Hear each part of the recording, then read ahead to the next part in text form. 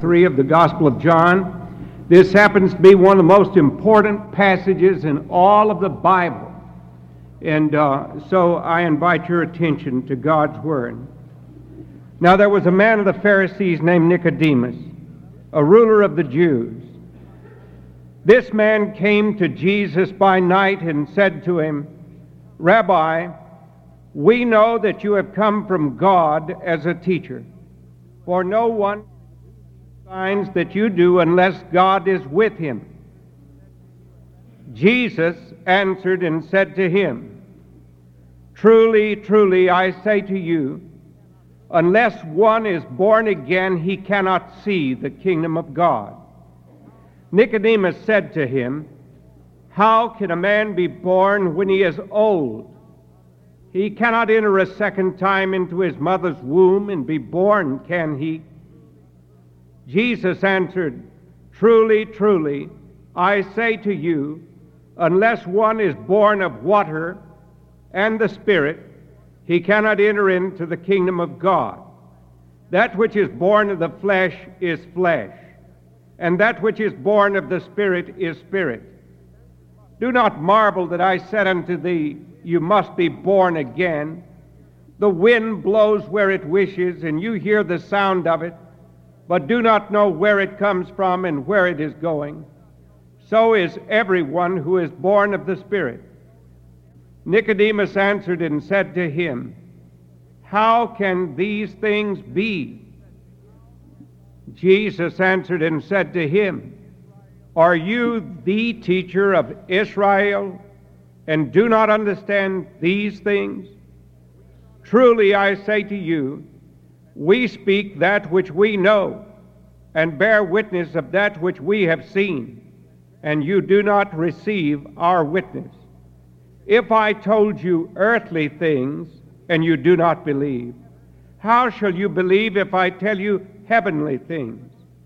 And no one hath ascended into heaven, but he who descended from heaven, even the Son of Man.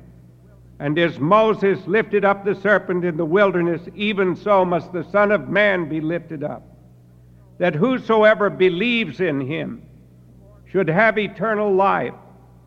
For God so loved the world that he gave his only begotten Son, that whosoever believes in him should not perish, but have eternal life.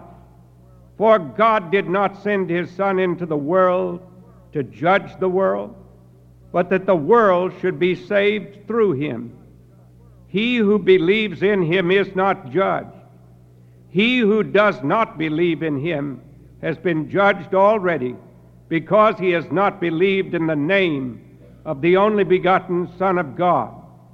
And this is the judgment, that light is come into the world, and men love the darkness rather than light, for their deeds were evil. For everyone who does evil hates the light, and does not come to the light, lest his deeds should be exposed. But he who practices truth comes to the light, that his deeds may be made manifest, as having been wrought in God. May God bless to our understanding this important part of his word.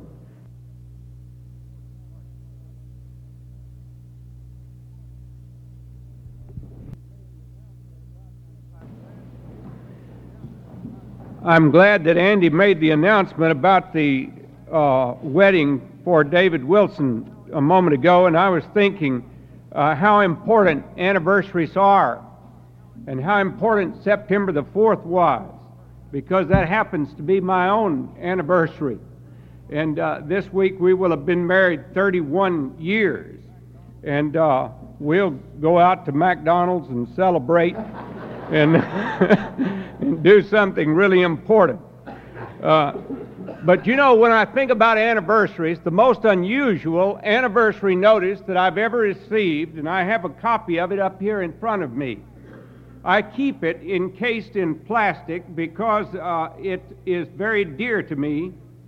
It came originally in a doubled envelope on paneled parchment printed in letters of gold. And these are the words: 1890 to 1940. You are cordially invited to rejoice with Miss M. Moss Richardson, honoring the golden anniversary of her conversion at 10 o'clock on Tuesday morning, the 3rd of September, 1940. How sweet the time has been. Psalm 84:10, Psalm 95:6, Malachi 3:10. Now, you don't get many such anniversary notices like that. But I knew this remarkable Christian lady, and she kept very faithfully her birthdays, marking the years that went by. But she always said that she would much rather never have had the first birth than to have missed the second birth. She was converted in what used to be called a revival meeting in the little town of Paris in East Texas when she was 16 years of age. Since there was only one little 16-year-old who came forward, the people who conducted the meeting thought it to be a great failure. But how wrong they were. To my own knowledge, she put almost 50 young people through college. She was a great teacher and a great Christian, and had a profound influence on many of us for Jesus Christ. Now, this brings us to our theme today, because we are going to, last week we were talking about the conversion of Saul of Tarsus, a persecutor of the church, a persecutor of believers in Jesus, a man who saw a light on the road to Damascus that was brighter than 1,000 suns, that shone round about him, and caused him to cry out, "Who art thou, Lord?" And the voice said, "I am Jesus, whom thou persecutest," because you cannot persecute a Christian without persecuting Jesus.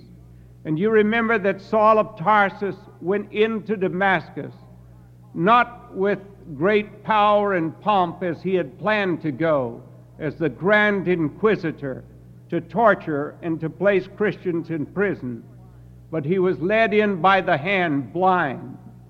And then I told you that some of the sweetest words in all of the Bible were spoken by a Christian named Ananias, who greeted this man who had been the severe persecutor of the church with the words, "Brother Saul, the Lord has appeared to me in a vision and told me what has happened to you." Now, the reason that I have stressed this conversion is that it is necessary.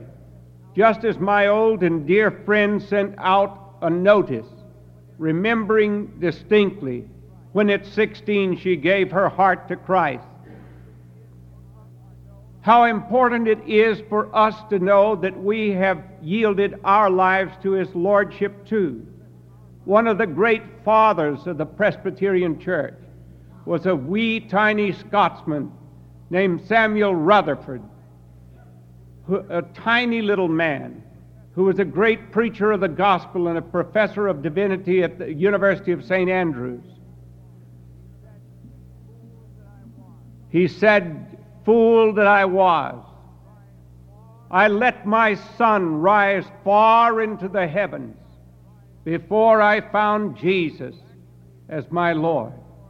Well, actually, it is the Lord who usually finds us rather than we find Him.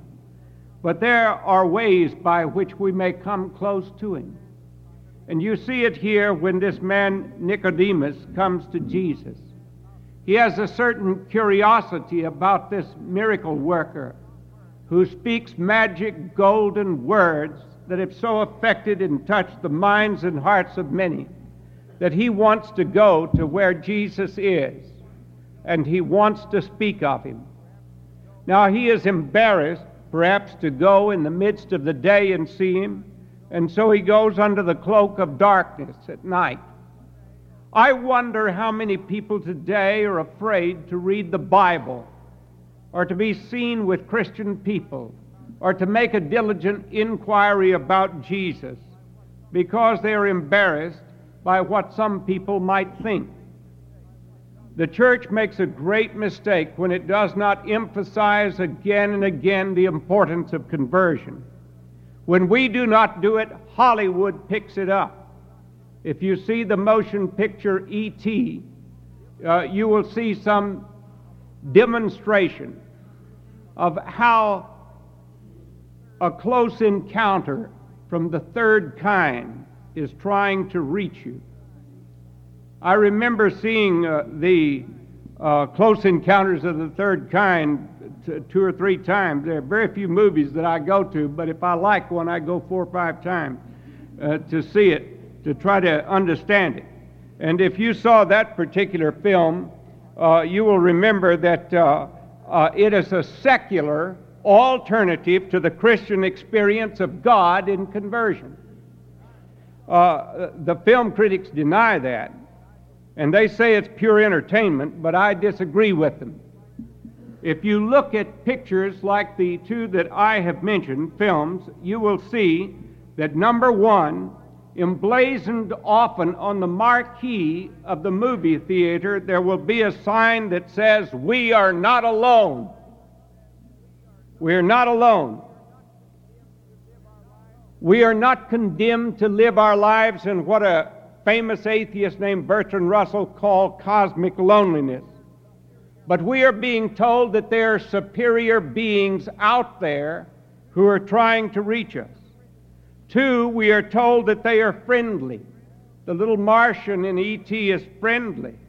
They are awe-inspiring in their power, but friendly, and they take the initiative to make contact with us.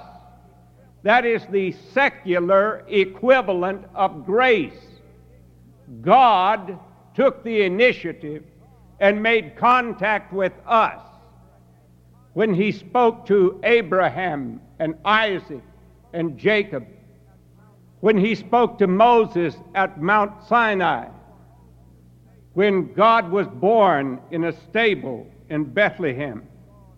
And if you saw either of the films, the bourgeoisie suburbanites are excluded from transcendence by their incredulity. They dismiss believers as being mad. 4, the establishment, symbolized by the army and Close Encounters of the Third Kind, not only disbelieve themselves, but do their best to stop others from believing. 5, little children. Little children like 4-year-old Barry in Close Encounters respond to the call of the transcendent with joy and eagerness and have no fear. And do you remember some words that Jesus said? The secular equivalent to His command that we were to be childlike. These things, said Jesus, are revealed to babes and children. And in Close Encounters, the simple believers like Roy Neary cannot be put off. He says he feels himself invited and even compelled toward a rendezvous which is significantly enough a mountain. And that reminds me of Sinai and Calvary. 7, scientists also discover the truth by their open-minded investigation when the spaceship comes down on the mountain, and the scientists fall to their knees before it in wonder and almost in worship. 8, in the Close Encounter film, with this other reality, it's overwhelming and it brings rapture. And you see some of these same elements in E.T., in fact, all of them. In that last page of Steven Spielberg's book, we read these words: Neary walked forward towards the spaceship, leading the way deep into the fiery heart of the mystery. And then slowly the great phantom starship began to lift off through layer after layer of clouds until this great city in the sky became the brightest of the brightest stars. And the little boy is sort of resurrected. And you see this copying out there in the secular world. Well, what is man seeking for, even secular man, when he does not know it. He is seeking for transcendence, for God to reach him. And Nicodemus knew that there were promises in the Scriptures that said God would do just that. He saw unmistakable signs in Jesus that convinced him that he must be the one who had come from God, the Messiah. And even though the pressures of his sect are great, he goes to Jesus. Under the cloak of darkness, howbeit he goes.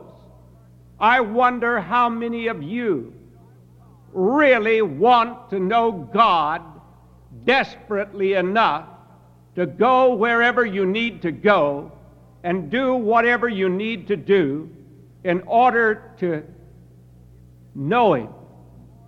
If you do, the Lord will open himself to you. He will reveal himself to you. He wishes to do that. He was concerned, and so he went to Jesus. I wish I had time in detail to go through this. He says, Rabbi, we know that you're a teacher come from God, for no man can do these miracles that thou doest except God be with him. And Jesus brushes all of this politeness aside and says, unless a man be born from above or again or anew, he can't see the kingdom of God. Now, Nicodemus was no fool. He knew that Jesus didn't mean a literal rebirth into his mother's womb. He stalls for time by saying those words. And then Jesus speaks of water and of the Spirit.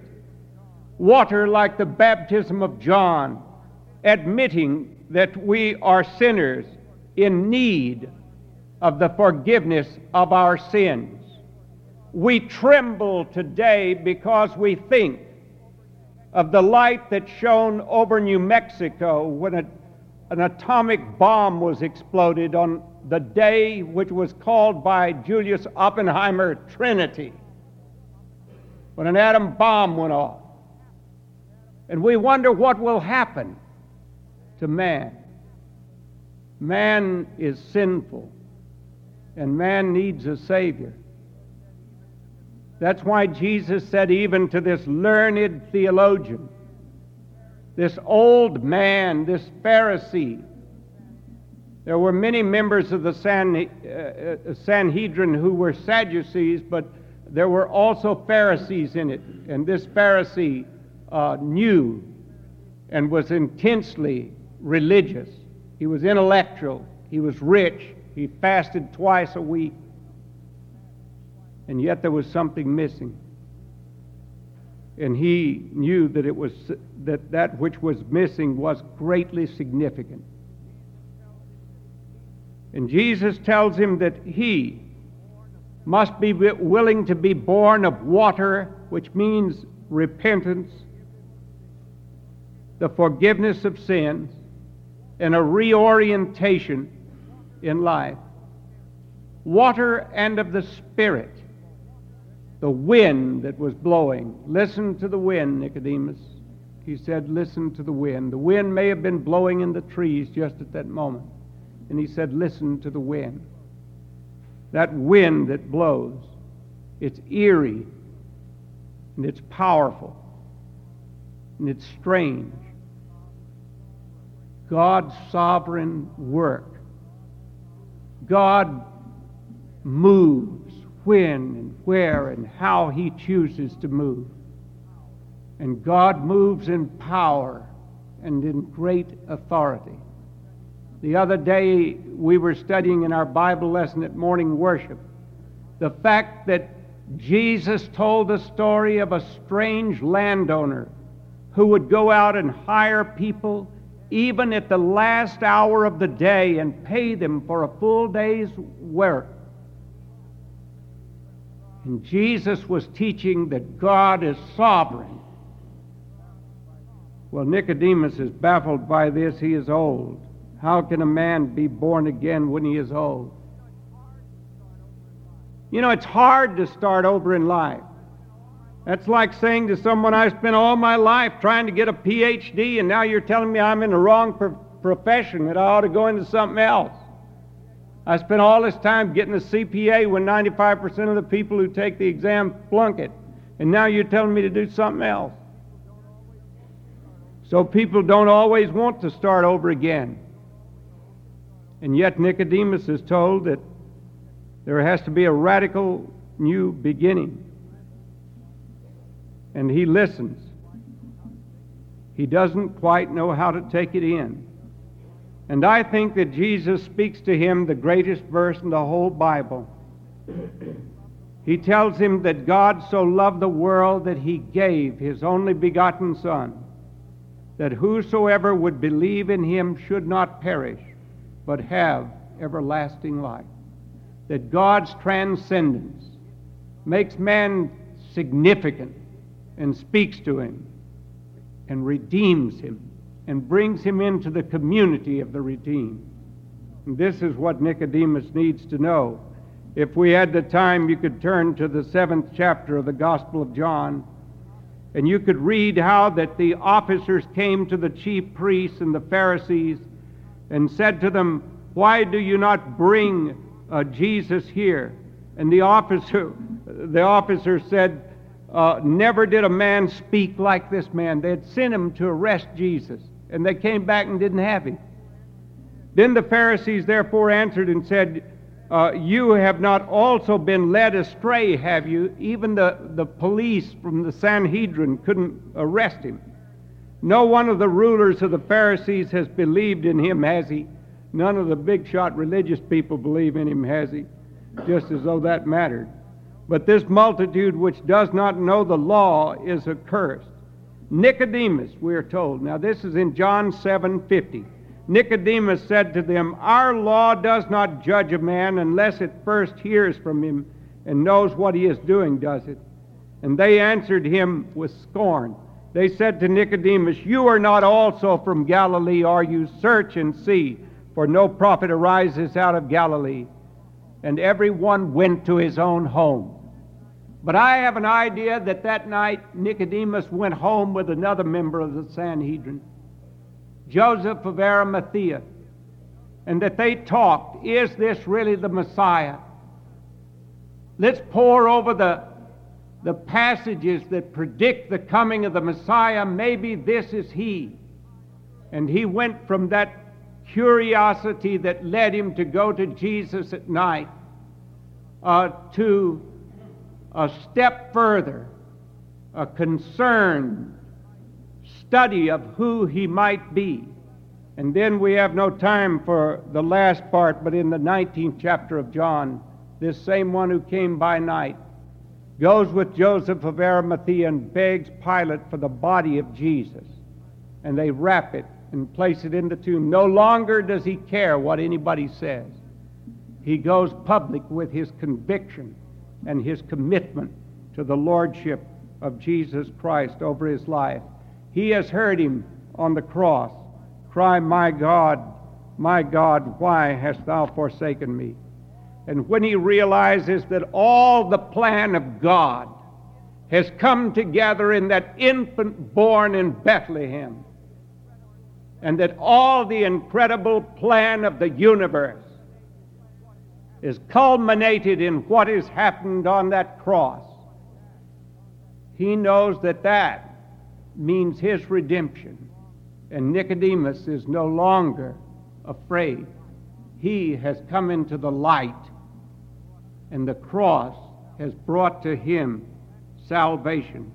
And that cross brings to us salvation too, because the new birth is, as T.S. Eliot found it, hard and bitter agony for us. It is like birth, our birth, and it is like death, our death, for we die to self in order to live to Jesus Christ. Let me close. I remember once hearing Major Ian Thomas, who was here in our area this summer. He was watching the Olympics. The Olympics are going to be held in Los Angeles before long.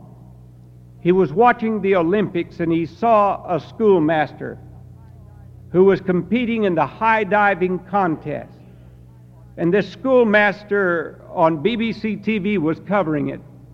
and he was watching it on television. And the man came out before he was to execute a dive from the top tower, and he walked over to the Olympic pool, and he stuffed his toe into the water, and then brought his toe out of the water. Then he went up to the first tower, the second tower, the third tower, and he got all the way up to the top. And then he came out and executed a perfect dive, to the applause and the thrill of all the British that were present. And then because he was the winner of a gold medal, he was interviewed, and one of the interviewers who put the microphone in front of him said to him, "Do you mind if I ask you a strange question?" And he said, "No." And he said, "I noticed that before you climbed the tower, you walked over and put your foot in the water. Why did you do that?" And the man smiled, and he said, "I'm a school teacher, and I live out in the country, and I have to drive some distance to where there is an Olympic tower." And he said, "I know this sounds crazy to you, but you asked me, and I'll tell you." He said, "I came in one sultry, hot night, determined that I would go through my diving routine. And I went to the pool, and I started up the tower, and I got to the first tower, and I got to the second tower, and I got to the third tower. And I walked out on the diving board," and he said, "I stretched out my arms and prepared to dive, and I looked down at the pool, and I saw, silhouetted by the moon, which was in back of me, for it was night, the shadow of a cross on that pool below."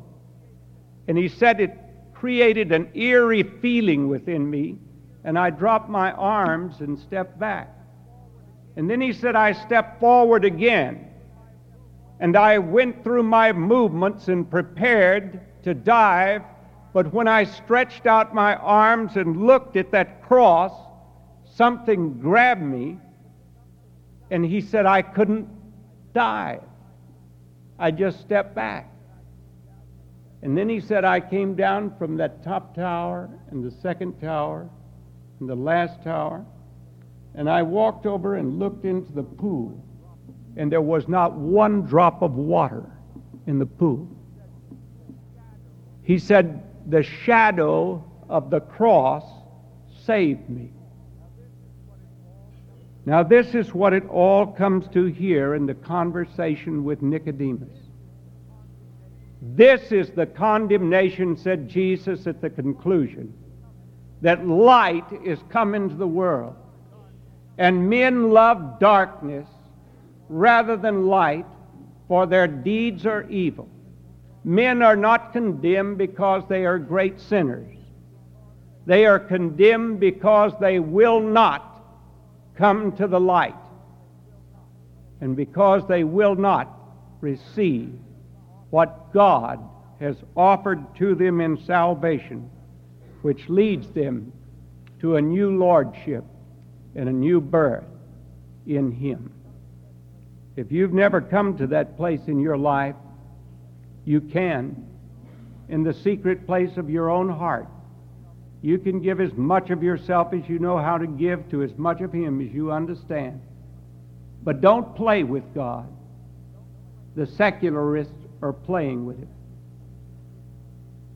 You be real. And if you are willing to be real with Him, then He will speak with you. Then maybe you can send out an anniversary notice after 50 years and know that the longer you serve Him, the sweeter it grows. Let us pray. Oh God, our Father, we thank You for these great old hymns of the faith and for this remarkable passage of Scripture that we've touched today. But we need the greater ministry of the greater teacher, even the Holy Spirit, to show us what it all means. And so we pray that You will follow us from this place, helping us to make whatever commitment we need to make to Thee that will honor Thee and that will allow Thee to have your full lordship and reign over our lives. Now may the grace of our Lord Jesus Christ and the love of God our Father and the communion and the fellowship of the Holy Spirit, our teacher and our guide, be and abide with us all, both now and forevermore.